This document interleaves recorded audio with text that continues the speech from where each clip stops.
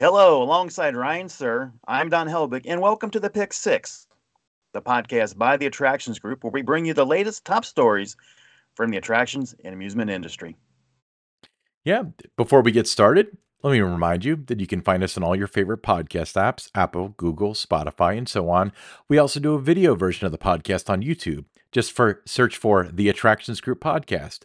Also, follow us on X, formerly Twitter, at attractions_GRP. Don, take us away. I like turtles.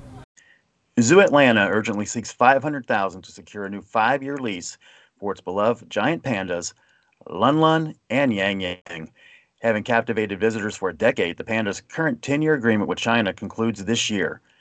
The zoo has initiated an online fundraising campaign aiming to cover the lease fees, with significant progress already made by dedicated supporters. Since their arrival in 1999, Lun Lun and Yang Yang have been a highlight, welcoming 2 adorable cubs in the last 3 years, a rare feat among U.S. zoos. Atlanta stands among the select 4 U.S. zoos privileged to showcase these endangered creatures. I like that we live in a day and age where you can lease a panda. That's Yeah, I my mean that's they're my takeaway from that article. But yeah, yeah, hopefully adorable animals. yeah, adorable animals that are they're surprisingly vicious. Their adorableness to vicious ratio is way off. But yeah, I saw some pandas. I think I was in the second grade. They were temporarily at the Cincinnati Zoo, but I do remember seeing them. But yeah, they've been at the Atlanta Zoo for quite a while. In fact, I mean, I even knew that locally the closest place to see pandas is the Atlanta Zoo. So hopefully they can raise that. I mean, $500,000 for a nonprofit is a ton of money, but it's a worthy cause because I'm someone that subscribes to the whole idea where I understand the whole thing about why people are against zoos, but the positive side is it does spark a lot of passion for animals, and that in the end, um, kind of attracts people into careers that may help conserve them.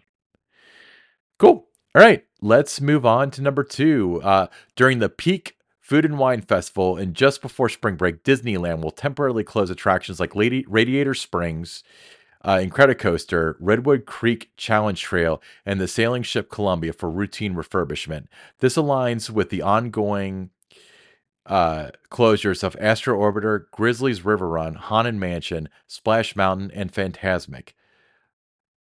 Um, So, Radiator Springs Racers in Cars Land is going to be closed until March 1st for a brief refurbishment. That is a lot of rides to have under rehab at one time. It feels, obviously, with Disney, they're year round, and they have to be very calculated about this stuff. But wow, that's a lot of stuff, especially during a very busy season. Yeah, but they're temporary closures. A lot of times they don't last that long, and it is just before the spring break rush. So, there's never a good time, but this might be the right time. Yeah, there's never a great time. You're absolutely right about that. What's next, Don? Just over a week ago, Kings Island installed the first piece of track for its newest family coaster, Snoopy's Soapbox Racers. This week in Mason, Ohio, the amusement park reported that the final piece of track was installed on Monday, just after 1 p.m. The new coaster will race forward and backward at speeds up to 36 miles per hour over 1,400 feet of track. Kings Island says construction, it's going well and remains on schedule. The park opens for the season April 20th. The new Camp Snoopy area, including the coaster, expected to open late spring. Yeah, we can't emphasize enough that they're saying late spring. So although I can't really call it a circuit, but yeah, each piece of track is installed. That's just the beginning. That's 50% of the project. The wiring, the trains, the testing. Um, I actually haven't really seen photos, so I don't even know how the station's coming along. But it's still a ways to go before it opens. So I would anticipate sometime in May would be a guess. They haven't released a date yet, and they probably will when it's time. All right. Wisconsin Dells, known as the water park capital, pioneered indoor water parks in the 1990s.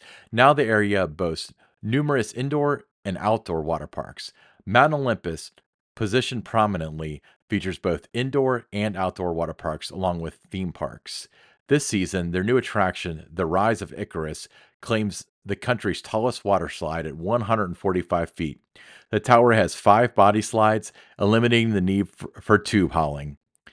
4 slides are at the 60-foot level, including 3 enclosed, winding slides and 1 straight drop speed slide. That's difficult to say. Straight drop speed slide. I can't even do it on the second try. All right. The top Their words, not yeah, that ours. is not my alliteration.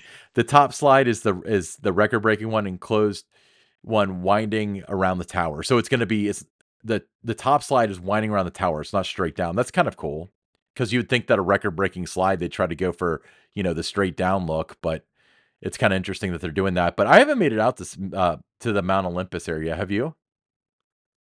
No, and when you think about water parks, Wisconsin is typically not the state you would think about water parks. I mean, how cold it is there through late spring and how it gets cold, late September and that. So you don't really think about that as a water park mecca, but it is. Yeah, I mean, you could argue that about a lot of different parks. I mean, some of them make sense. You got Disney in Southern California and Florida where it's always warm, but you also have Cedar Point that's in Sandusky. So the roller coaster capital of the world's in a part of the country that's known for being cold half the year. I always thought that that was kind of ironic. Cool. All right. So I think you've got the next one. Yes, and an exciting update for the 2024 season. Worlds of Fun in Kansas City has unveiled significant changes to its popular events. Notably, Halloween Haunt will now be seamlessly integrated into the park experience, eliminating the need for a separate ticket. Park goers can revel in the spooky festivities without the hassle of having to leave the park and re enter. Adding to the thrill, Worlds of Fun is going to introduce Tricks and Treats, a new event scheduled to kick off on Saturday, September 14th. This not so scary edition promises spectacular shows, delectable seasonal treats, and a lineup of ghoulish activities for guests to immerse themselves in. And as the summer approaches, the amusement park is set to launch a fresh and immersive event called KC Summer Nights. With a unique Kansas City twist, this summer festival promises a season of unforgettable experiences and entertainment. Now, Ryan, I really love what they're doing with this KC Summer Nights. Yeah, I've seen several summer night celebrations at several of the Cedar Fair parks, and it's always really fun. I feel like there's nothing, because people are like, it's the most wonderful time of the year at Christmas. But, in a second place finish, it's the evening after a hot day, the sun goes down, it gets cool, it gets comfortable, and everyone's energized and stuff. I mean, that's why like the beach is my favorite part of Cedar Point because that's kind of what it reflects for me. So if they have those kind of celebrations in Kansas City, I think they're in for a really good event. Oh, absolutely. What's next? Awesome. So next up, Intimidator at Carowinds has been rethemed. Rev up your engines and get ready to race into an exciting new chapter for one of Carowinds' iconic attractions. Introducing Thunder Striker, the Carolina's fastest, meanest hot rod. According to Carowinds' website, Thunder Striker was built in the back of Earl's garage on Thunder Road. Master mechanics stripped down the old jalopy and scrounged up parts to create a souped up engine that's optimized for pure speed. Now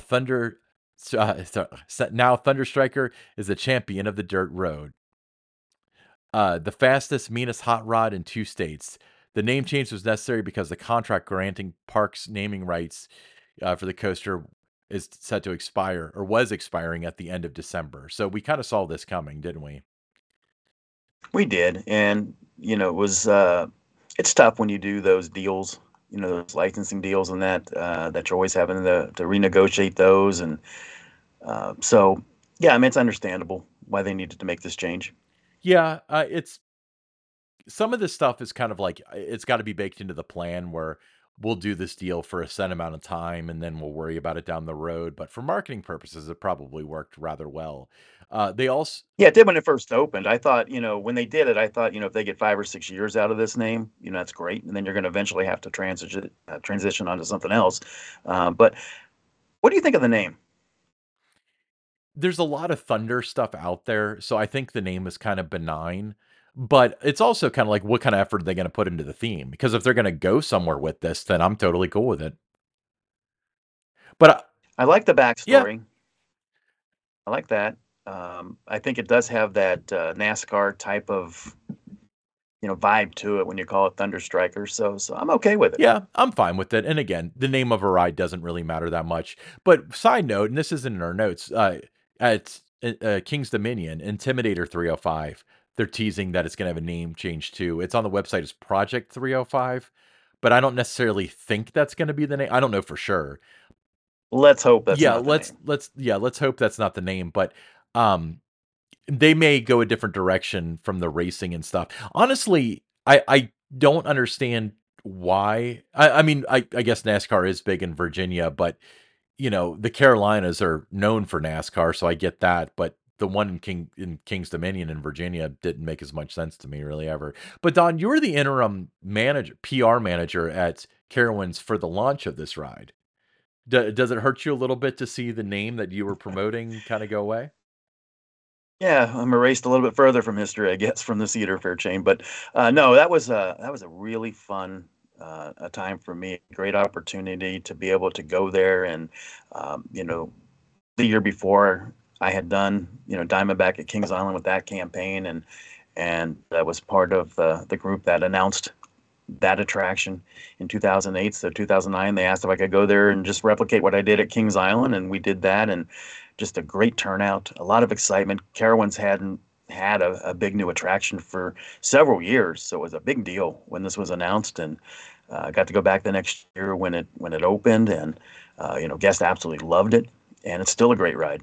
Awesome. Cool. Hey, let's move on to the listener question. And this is from Kyle Kavanaugh. And this is the most practical question we've had yet. Says, what are you going to go to? What are your go-to theme park shoes? And do you have to get new ones every season? I've got New Balance that lasts 2 years, $150 ish. And by the end of the season, the tread is all but gone. I average 40 to 50 visits per season. This is our first question about theme park shoes, but it is actually a very good question, and we're two very good people to ask that. So, Don, let me start with Well, it's you. a great question. It's a great question. Now, I'm going to go back to when I was going to parks, making those 50, 70, 100 visits a year. The shoe that I wore in the 1980s was K-Swiss, and it was perfect for theme parks. They're known, a lot of tennis players would wear K-Swiss, so they're very durable shoes, very comfortable shoes. So I had the K-Swiss models throughout the 80s when I was riding the racer every day and then visiting other theme parks around the country and even going into the 1990s. Uh, I have right now Reebok is what I've currently are wearing, and I don't make those 40, 50 trips a year. But as I'm going to start ramping it up this summer and getting back out there a lot, I looked online today after seeing this question, and I wanted to see what K Swiss has. So for me, I'm going to look toward a K Swiss model because I had such great success in durability and comfort with that in the 1980s. What about you, Ryan? Well, so personally, I have these shoes, and I'll take my shoe off right now. These are On Cloud shoes, and if anybody's a serious runner, they know because this is kind of like the Lululemon of shoes, where it's quite a bit more expensive. But these go from about 150 to 200 or so. Um, Shout out to Trade Home Shoes in the Kenwood Mall if you're local to Cincinnati. That's where I get all my on cloud needs fulfilled. But they the tread seems to last a little bit longer. I walk in a weird way where I tear up the tread pretty badly. If I have cheap shoes, they last for. I mean, if like as far as like park visits are concerned, they'll last about 15 or so. But these would probably last about a season. I'll say this: if your shoes are comfortable and you're getting 2 seasons out of them for that price, for 150 bucks, you're coming out ahead because that's kind of what shoes cost nowadays. I hate to say it, but um, that's a really good question. Whatever's comfortable for you. If you're not going home with blisters, then good, go for it. You know, Yeah, but I highly recommend though, go online, look up K Swiss, look at the options that they have, and I love the shoe. I thought it was perfect for theme parks, and I had a number of enthusiasts that saw that I had K Swiss back in the '80s, and they also got those shoes, and really loved them. awesome. All right. Well, thank you so much for your question. So make sure you should go online and look up your K Swisses. Hey, make sure you follow us on all your favorite podcast apps, Apple, Google, Spotify. You know the drill. Smash that like button. If you're watching us on YouTube, hit the subscribe button. And follow us on X, formerly Twitter, at attractions_GRP. We'll see you next week, everybody.